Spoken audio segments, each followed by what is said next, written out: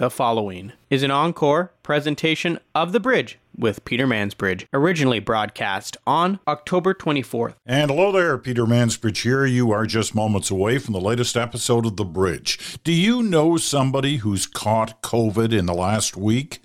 Well, probably. But what does that really mean? We'll tell you coming up on The Bridge.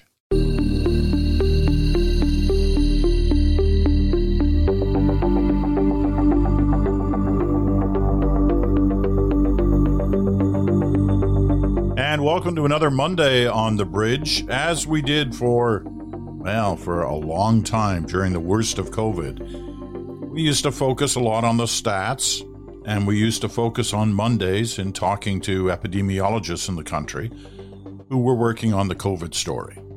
Well, last week we talked to Dr. Lisa Barrett from Halifax, Dalhousie University. And this week we're going to talk to another one of our favorites, Isaac Bogoch at the University of Toronto. The good doctor has agreed to have a chat with us for a few minutes and talk about kind of where we are on the COVID story. We're not going to dwell on this every Monday again, but I did want to spend a couple of Mondays talking about it because clearly it's on a lot of your minds, and I can tell that from the letters you write. Before we talk to Dr. Bogoch, let me remind you of some statistics. Remember, statistics always played such a part of the story at the beginning. Well, this is an opportunity just as a reminder. COVID started about 2 years ago now. Well, about 3 years ago now. Sorry, what am I saying? And since then, we've had 4.3 million cases in Canada. Those are recorded cases. I think you can probably appreciate, if you're not one of the stats yourself, that a lot of people who get COVID now don't report it. They just sort of deal with it.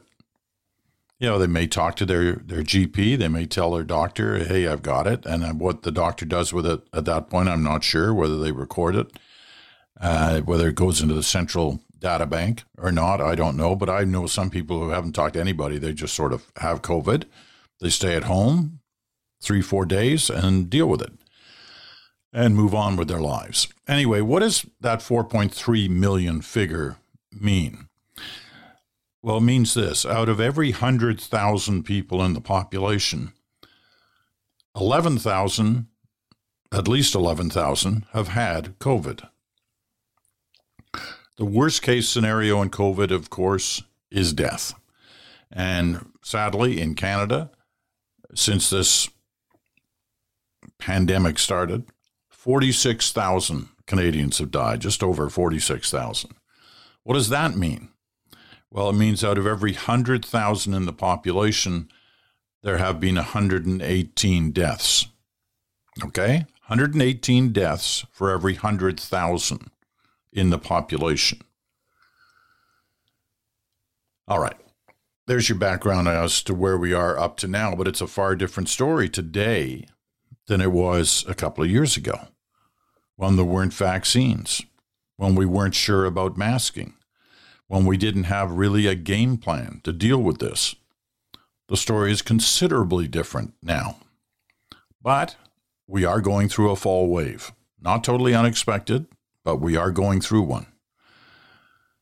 So let's bring in Dr. Isaac Bogoch once more, because he's been a great help to us throughout this last couple of years, and he will be again today. Here we go. Let's start with something somebody asked me last week on the podcast. One of the listeners wrote in, and it's not about us. It's not about Canada. It's not about Toronto. It's about third world countries, specifically, I guess, the situations in Africa. Now, I know you care a lot about this because you spent time dealing with some of these issues. And the question was, I thought it was going to be, terrible in countries like Africa, COVID, and yet I'm not reading anything about it. I'm not seeing anything about it. And when I see footage from that part of the world, I'm not seeing anybody in masks. So what happened? Did it not happen there, or what's the story? Yeah, that's a very good question. And obviously, it's a massive continent with lots of different countries, and they also experienced COVID in every one of those countries as well. And we take a step back and look at it with a more granular perspective. COVID ripped through most African settings. Sadly, most African countries were left off of the vaccination list and were treated very unfairly and had very slow access to vaccines relative to most high income countries. And I think there's a couple of things to consider. One is that, when you look at excess deaths, COVID does what in African settings, what it does in every other part of the world. It preys on the elderly and it preys on the vulnerable. And you can see that in snippets of data that have emerged from different regions. And of course, we totally appreciate that different countries have different capacities for reporting data, but every place that reports data really shows a similar theme. Older individuals with underlying medical conditions are at greater risk for severe outcomes, and that's exactly what was seen in African settings. The other interesting thing that was seen too is that the prevalence of infection, when you do studies looking at how many people have been infected, the rates are extraordinarily high in many African countries, just like they are now in just about every other part of the world. So I think that's the other important point. And lastly, you look at the median age in, let's just say, a country like Sierra Leone. It's about 19 years old. Okay, you look at the median age in a place like Canada or a Western European country like France. It's about 40-something years old. That's a massive, massive difference. And many countries like Canada and other countries that have, in general, an older population, they had a bigger brunt. They felt the brunt more significantly because we know that probably the greatest risk factor for severe outcomes is age. Yes, there's other risk factors, but age is probably the most significant one. Older individuals fare poorly with COVID in general compared to younger individuals, and a country like Canada has proportionally way more older individuals than many of the countries in Southern Africa and Western Africa and Eastern Africa. Let me just ask one more question. We'll use on this topic, and we'll use the Sierra Leone example.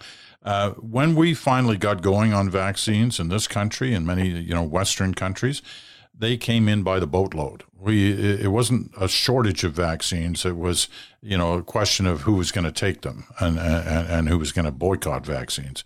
In a place like Sierra Leone, have they got the vaccines they need? Yeah. If we timestamp the conversation to right now, there's no shortage of vaccines from a global standpoint. The COVAX program, for example, which is the program with big international groups, the WHO, Gavi, UNICEF, to really get vaccines equitably distributed through the world. It has no shortage of vaccines. Now it's a matter of distribution and uptake and community engagement. So those conversations were real. There was truly a shortage of vaccines earlier on in the pandemic, and Africa was truly left out and treated like a global second-class citizen. It was unfair and not equitable. Now there is really not a shortage of vaccines. It's a matter of distribution, uptake, and mechanisms to get people up. And if you look, you'll see, like, for example, Mozambique is doing a remarkable job now. They just, there was a nice article I read yesterday about Mozambique vaccinating, hundreds and hundreds of thousands of people. So, like, it's happening. It is happening. It's just, unfortunately, they were left out of the procurement and distribution plans early on, despite efforts from other global players to really create a more equitable global vaccine strategy, and sadly that failed. All right, let's bring the story home. We're clearly in a new wave, not totally unexpected, a fall wave. But I want to, how would you characterize it? Because we hear stories about hospitals overloaded. We hear about people who, a lot of people who are getting COVID in our country, but also a resistance to getting the latest booster. Not that they're against them, not that they're being anti-vax. They're just been there, done that. I don't need it again. Yeah, I mean, I'm with you. I think it's a big problem here. Like, COVID's not going away. We know it's going to wax and wane with the seasons, and 'tis the season. We're seeing more COVID now, and with some variants that are brewing quietly in the background, we know that that's probably going to drive a bit of a larger wave in the winter time. And there is a fair bit of COVID out there right now in Canada right now, and of course nothing's new in the sense that we know what to do to protect ourselves and to protect those around us. We know who gets sick. We know who is more likely to have severe outcomes, like land in the hospital and succumb to this illness. We have tools widely available. We have vaccines and masks. I mean, there's no shortage of vaccines. They're free. They're widely available. And they do a remarkable job reducing the risk of severe infection, such as hospitalization and death. They don't do the same degree as they used to in terms of protecting us against infection and onward transmission. They still do to a smaller extent, but not to the same that they did earlier on in the pandemic.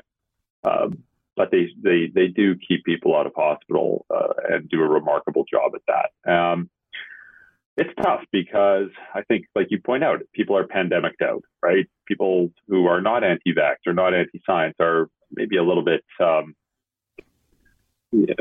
not sure what the right word is, but they're not. The uptake for the vaccine, for example, is pretty weak.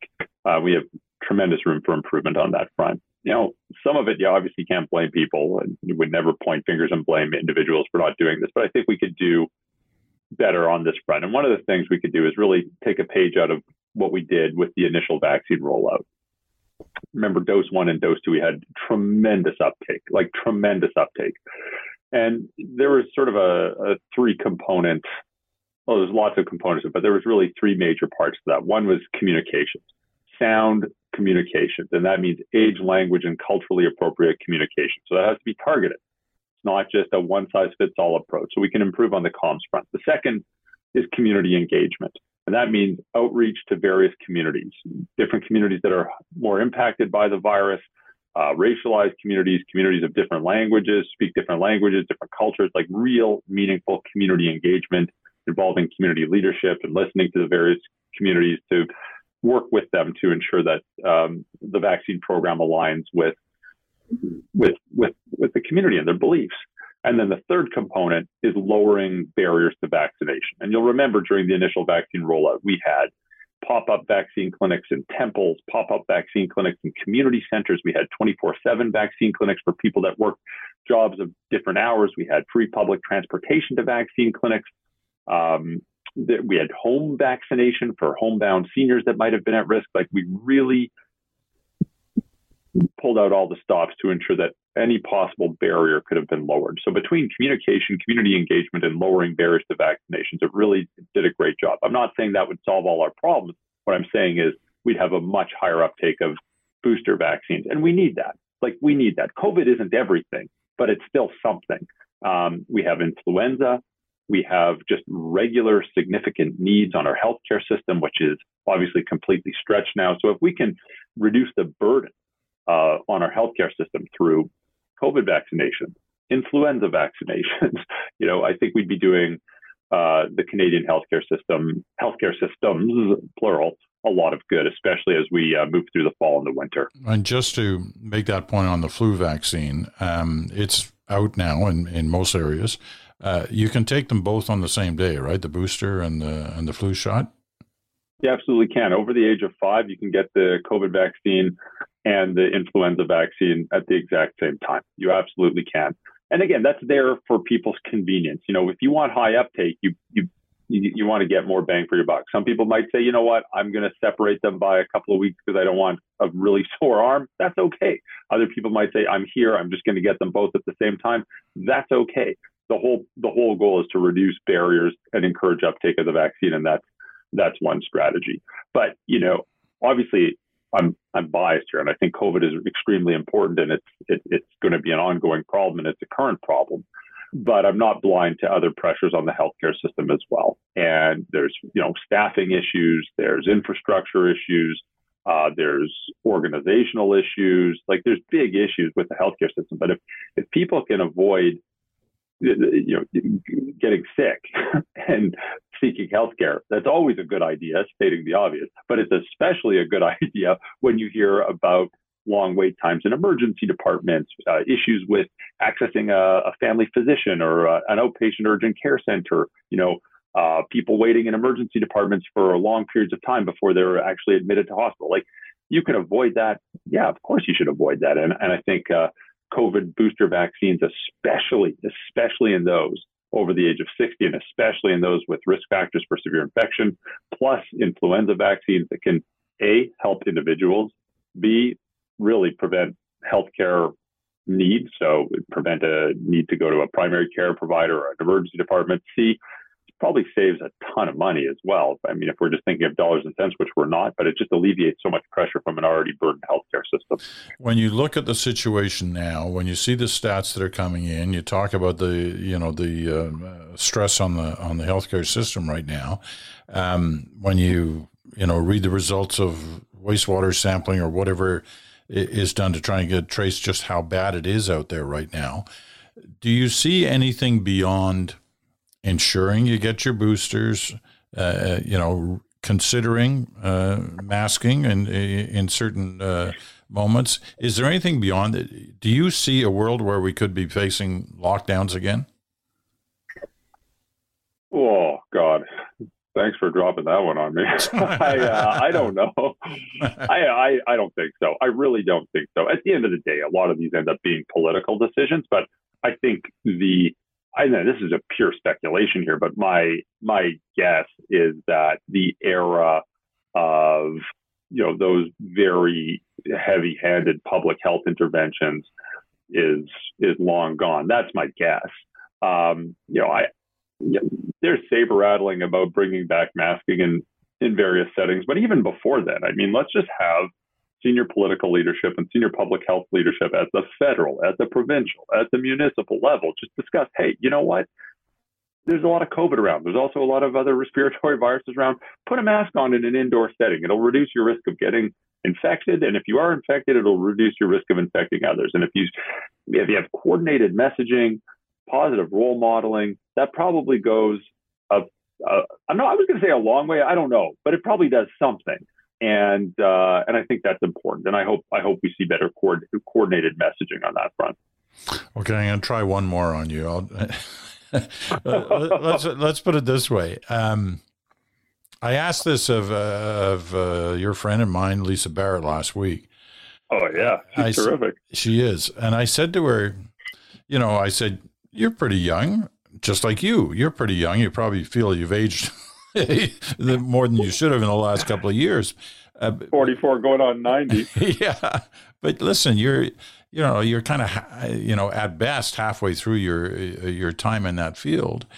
The question was, do you think you're going to be answering questions about COVID for the rest of your career? Sure as hell hope not. No, I mean, we all hope not, right? But we thought. I think it's fair to say we thought that we were looking at sort of like 2 to 5 years, maybe at the worst, when all this was in the middle of it all.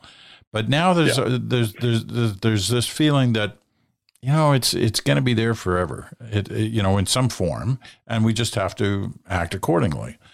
And so I guess that's the root of the question, that you're always going to find somebody asking you questions about COVID. Yeah, I think you're spot on, right? This isn't going away. It's going to be around for a long, long, long time. And hopefully with time, we're already seeing it. Hopefully we build up enough community level protection through vaccination and through recovery from infection.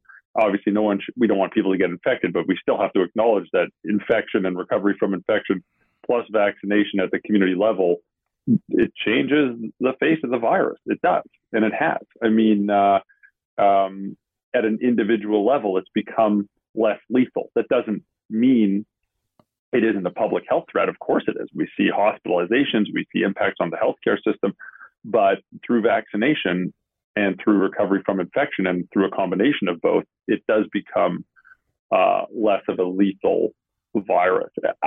Obviously there's anecdotes and then there's data. Data obviously suggest this, anecdotes sort of highlight that point a little bit more significantly. I mean, I'm literally sitting on the 14th floor of the Toronto General Hospital with you right now having this conversation. I can tell you, over the last few months, it's just been remarkable seeing people with COVID who have significant risk factors for severe disease, age, medical comorbidities, and they're vaccinated and they're updated on their vaccines. And these would be people in the pre-vaccine era who would have fared so poorly, who would have been in the intensive care unit, who might have succumbed to this illness.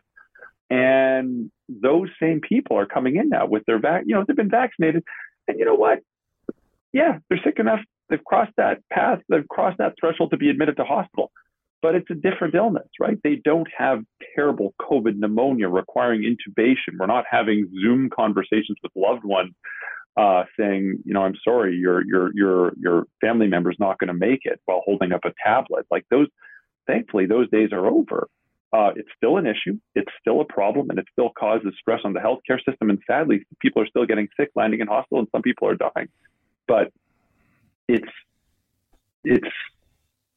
certainly trending toward being in a much better place. And people who would have otherwise been extraordinarily sick in the ICU or dying, in the hospital on a whiff of oxygen and are recovering, and or coming into hospital with COVID is there and it exacerbated one of their underlying medical conditions like a heart rate issue or their COPD, or they felt weak and fell down. And again, those are problems. We have to deal with those problems. They're medical problems, but we can deal with that.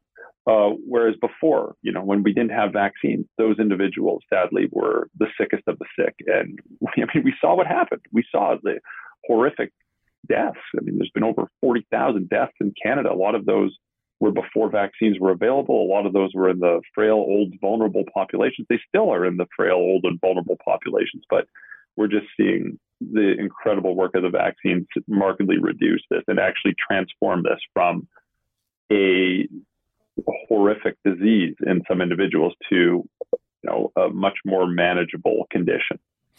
I think we're going to leave it at that. I can't think of anybody who could have told us anecdotes like you just did there that make us feel closer to the story in the real world that continues to unfold. The lows, but I guess more so the highs of the differences between now and what it was like not that long ago when people were coming into your hospital wards.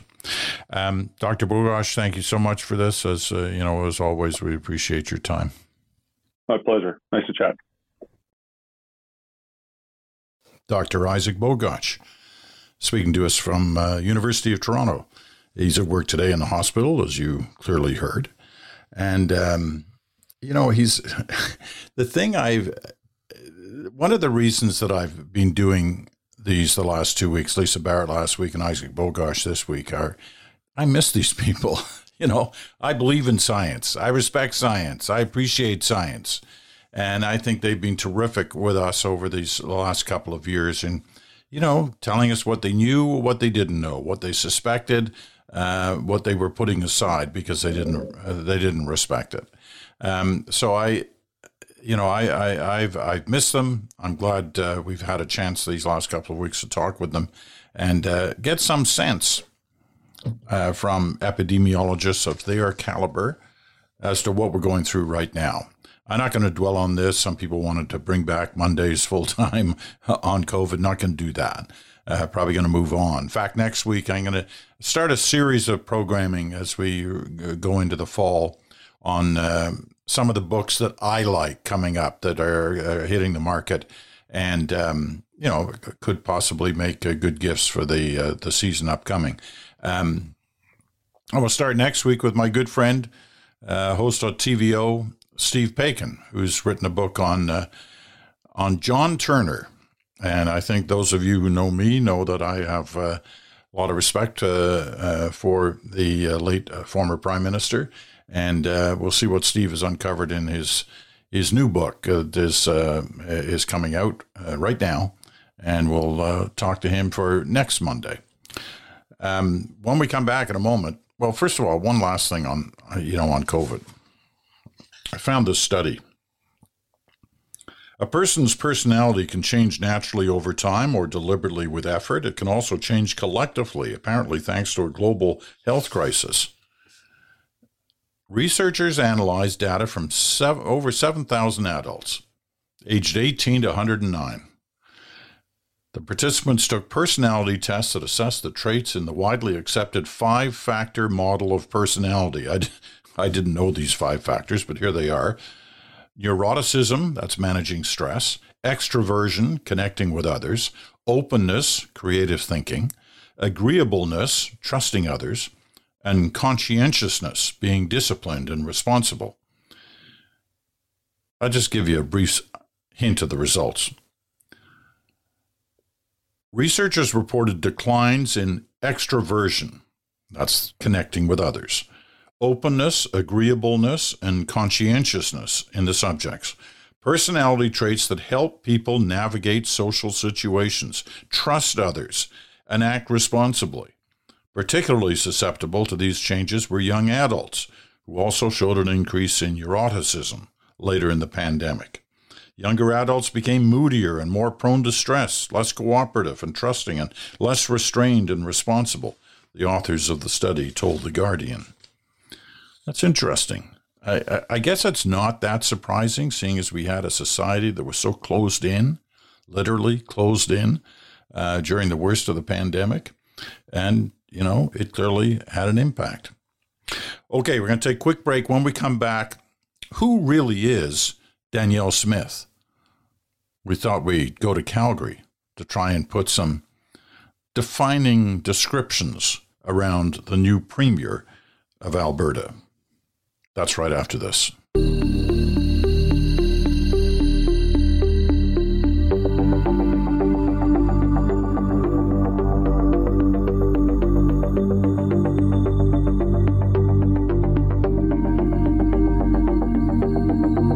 And welcome back. I'm Peter Mansbridge. This is The Bridge for a Monday. You're listening on Sirius XM, Channel 167, Canada Talks, or on your favorite podcast platform. Alberta has a new premier, Danielle Smith, and we've heard all kinds of things about her in the last month. And flip-flops on positions, controversies surrounding her early days as premier. So what are we to make of all this? But more importantly, who is this person? What do we actually know about her? Is she the kind of person that's being painted by the opposition, by her critics, by the media to an extent? Well, to find out, we go to my trusted source in Alberta, and that's Kathleen Petty, my old colleague at the CBC, still at the CBC, host of the wildly popular West of Centre podcast. If you live in Western Canada, you should listen to West of Centre. But more importantly, if you don't live in Western Canada, you should listen to West of Centre. That'll give you a truer sense of, for those of us outside of the West, what our Western neighbors are really like. Anyway, enough from me. Let's hear from Kathleen Petty. So, Kathleen, you've known Danielle Smith for a while, both as covering her as a politician, but also, a colleague of hers, if you wish, because she's been in the media. So leave politics aside for a minute and tell me, who is this person? What's she like? Danielle Smith, Peter, for anyone who has observed her for any length of time, I will start by saying is an exceptionally skilled communicator.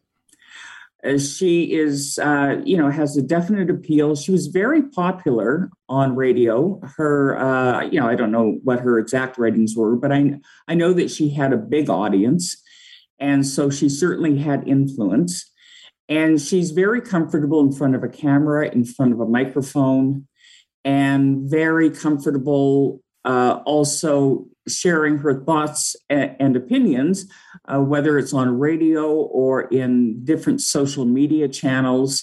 However, I would say that sort of comfort level with sharing her thoughts and musings, in a sense, has sort of come back to bite her in the butt. And I think she certainly recognized that that would likely be the case because she went out of her way to make special note of it in her victory speech when she won the leadership, saying, oh, people are going to go back and they're going to, dive into some of all my social media and they're going to try and use that to hurt me and the UCP. But as far as I'm concerned, it's a clean slate.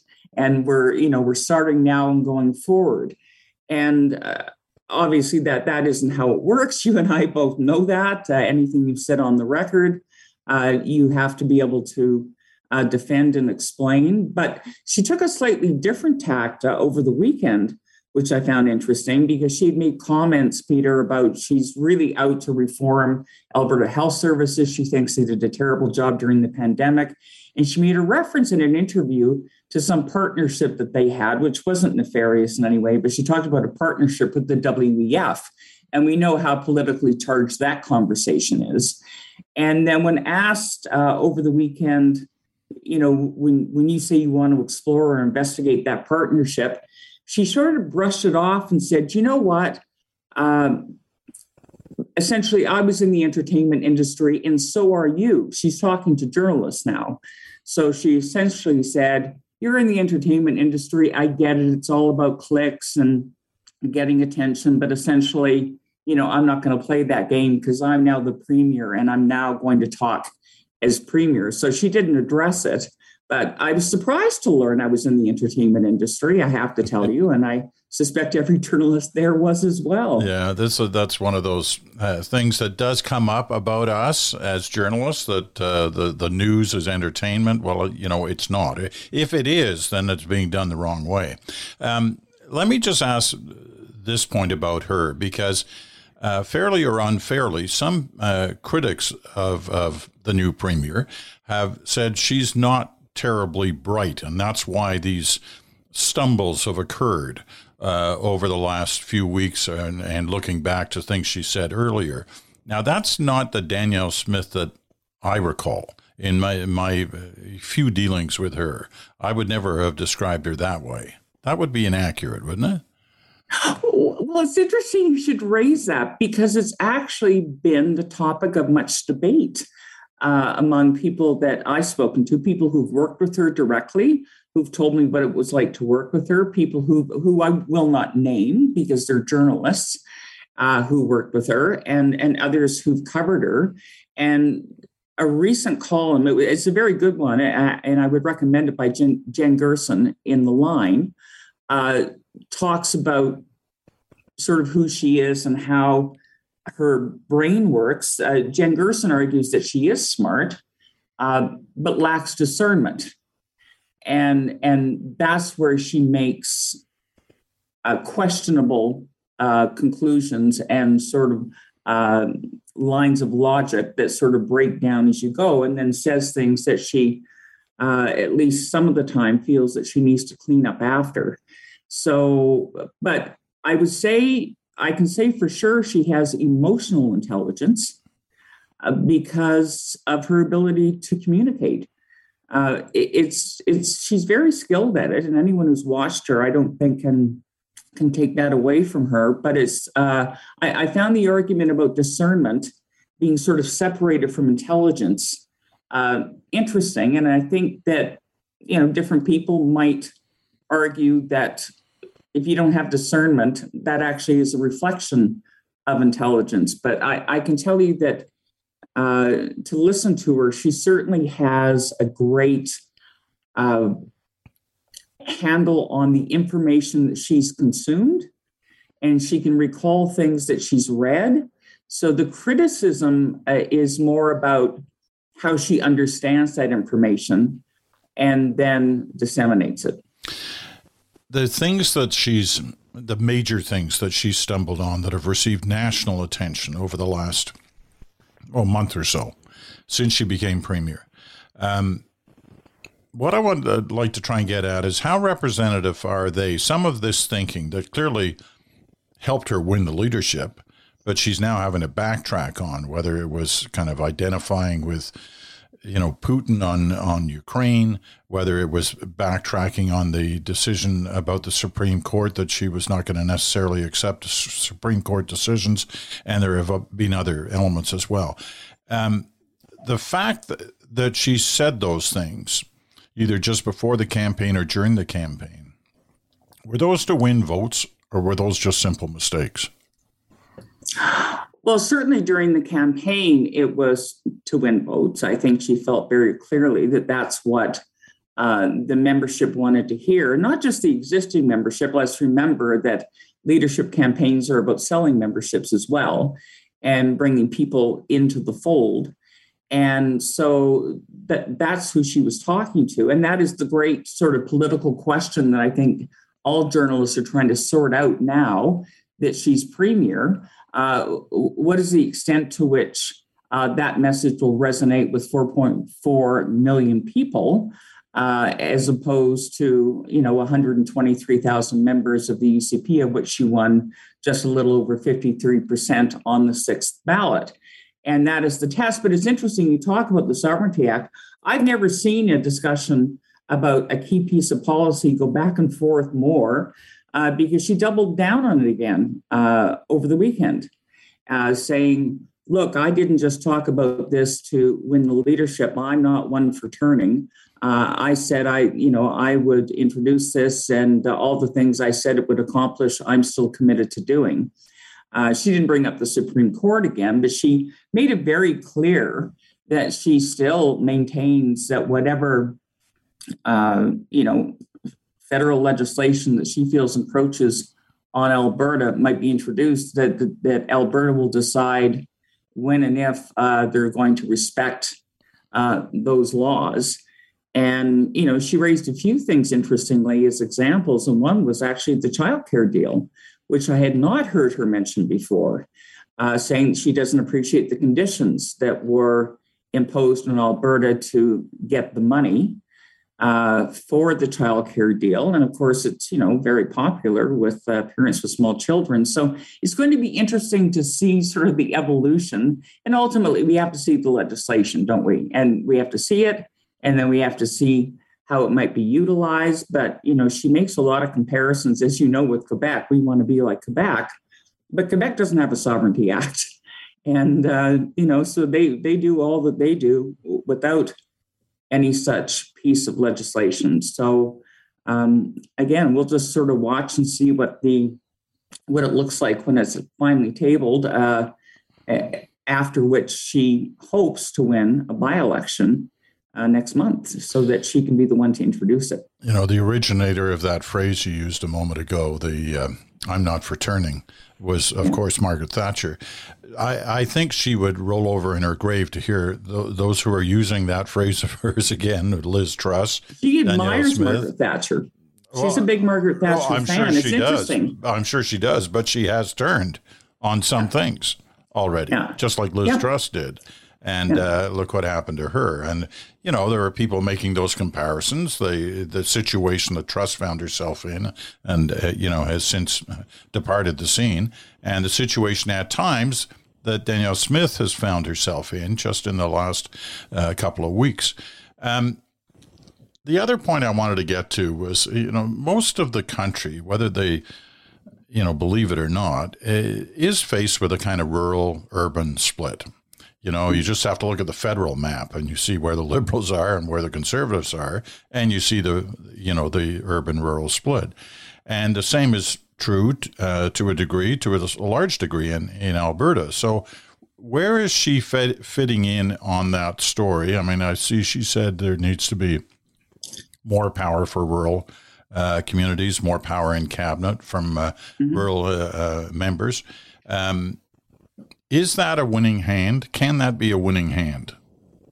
Well, it's interesting. She actually offers her own analysis of how that would work for her. And it was in a Rick Bell column very recently. And so her strategy is this. I think she knows that Edmonton is essentially lost to her. The UCP have one seat. What she would describe, and we have to be careful about what we call rural, because I think we capture too much when we use that phrase. However, her definition of rural is 41 seats, of which the UCP won 39 in 2019. And so she is essentially saying we have to hold those, and then we only have to win a handful more. So that's not sort of looking for, based on her analysis at that point, and that was a few weeks ago, but she's not looking for a crushing victory, it sounds like, when you use that kind of language and dissect it that way, unlike Jason Kenney, who wanted a blowout and in fact got one in 2019. But it very clearly shows that Calgary is the battleground. We always knew it would be. Now, the NDP only got 3 seats in 2019 in Calgary. But the polling shows, and I saw a seat projection attached to one poll, believe it or not. This was last month, however, and things can change. But I've learned of a seat projection for one poll that has the UCP at 0 seats in Calgary. Now, look, you know what polls are, right? Moment in time, whatever the mood might have been that day when people were answering. So, I wouldn't take that to the bank. But what I would say is it's a pretty clear indication that the battle is going to be in the city that I'm in. And the way an NDP strategist put it to me, which I found kind of fascinating, is that rural Alberta, leans right. Edmonton leans left. And then in Calgary, there's sort of progressive conservatives in Calgary, right? There's Lougheed conservatives in Calgary. And so Calgary is one person thought is Switzerland. Like they're kind of neutral. And they have to decide sort of which way to go. And I do think that Danielle Smith UCP is a different entity than a Jason Kenney UCP. So for conservatives, there's a decision to make. And I think the NDP is hoping to campaign in Calgary like they're closer to the PCs than the UCP is to, what Calgary traditionally supports. Alberta politics used to be in a way boring because, through the Lougheed years and the Getty years and the Klein years, it was kind of like cleanup time for the Conservatives. Now it is more than just a little bit interesting on a lot of levels. So we should be watching this carefully, and we will, and we'll, rely on you every once in a while to fill us in on how it's unfolding there. When's the election? When's the earliest the election can be? The end of May. So it's a fixed election date, May 29th. So it's not far away. It's not very far away. And so I'm now rushing to make sure I've got that date right. Can you imagine if I got that wrong? But it's, I think it's May 29th. We're good at corrections on this program. Oh, are you? That's good to know. It fills time. That's good to know. Here's today's corrections. Yeah, no, it's May 29th. Good. So, but you get to the point where you have so much stuff jumbled in your head. Absolutely. Oh, by the way, I know you're in Scotland. Yes. So, have you ever been to the Isle of Mull? I have not been to the Isle of Mull, but I would. There's fantastic. That's where Calgary here, right? is. Calgary, Scotland, is on the Isle of Mull. Yes, on the Isle of Mull. And you're not too far away from Banff either, Peter, because I know you were in Banff. I know. I can't believe it. The more I've driven around Scotland, the more I think, my gosh, they name a lot of communities after the ones in Canada. Hey, yeah, I know. You know what's interesting? I went to Banff many years ago, and believe it or not, when I arrived, they were actually constructing a Banff Springs hotel just outside of the town. It was more like a Holiday Inn, to be honest. It was nothing like, but I kind of loved that they were sort of copying us a little bit. I was in the Banff Springs Hotel, as I think a week or 10 days ago, because I had a speech there. And it is, I've been lucky enough to travel the world. I know you've done a lot of traveling. And of my kind of top 5 favorite hotels in the world, Banff Springs Hotel is right up there near the top. It is just a spectacular place. Not hurt by the scenery. It's pretty incredible. And that golf course is great too. Kathleen, it's always great to talk to you. Thanks so much for doing this. Yeah, you're a good friend, Peter, and love the pod, and great to join you as always. Take care. Well, west of center ain't bad either. Thanks for the plug. I'll take it. Don't worry, you'll get them. Okay, Kathleen, take care. Bye-bye. You too. Bye. Kathleen Petty talking to us from Calgary today. That's pretty well going to wrap it up for this day, but I am going to leave you one thing. It's that time of year. I don't know, have you got your pumpkins already? Do you do pumpkins at this time of year? I mean, I think they look great. You know, they look great for a couple of weeks, and obviously on a certain night, they look really spectacular. I found in Good Housekeeping, can you believe it? Mansbridge looks at Good Housekeeping, and there it is, 12 pumpkin carving tips to help you create the perfect jack-o'-lanterns for Halloween. I'm not going to read all 12. I'll read 3 because I'd never heard of them before. Here's one. Start cutting from the bottom, not the top.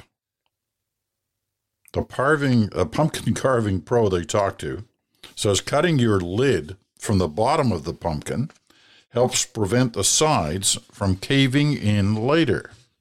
Did you know that? That's where you start the carve, at the bottom, not the top. Hint number 2. Keep your pumpkin fresh by spreading petroleum jelly on the cut edges to seal in moisture. If your pumpkin still shrivels a few days later, you can revive it with a face-down soak in cold water for up to 8 hours. Go figure. Now, here's the real tricky one. Do you like pumpkin pie? Do you love that smell of pumpkin pie? Well, do you want your jack-o'-lantern to smell like pumpkin pie? If you do, when you light the candle, sprinkle cinnamon inside the lid, and it'll smell just like pumpkin pie. There you go. Who said you couldn't get great cooking tips from this podcast? I want to see it. Zoom up the numbers of favorite cooking podcasts. The Bridge. Gotta love it. Okay, that's it for this day, this Monday. I'm Peter Mansbridge. Thanks so much for listening. Great, as always, to have you with us. See you again in 24 hours.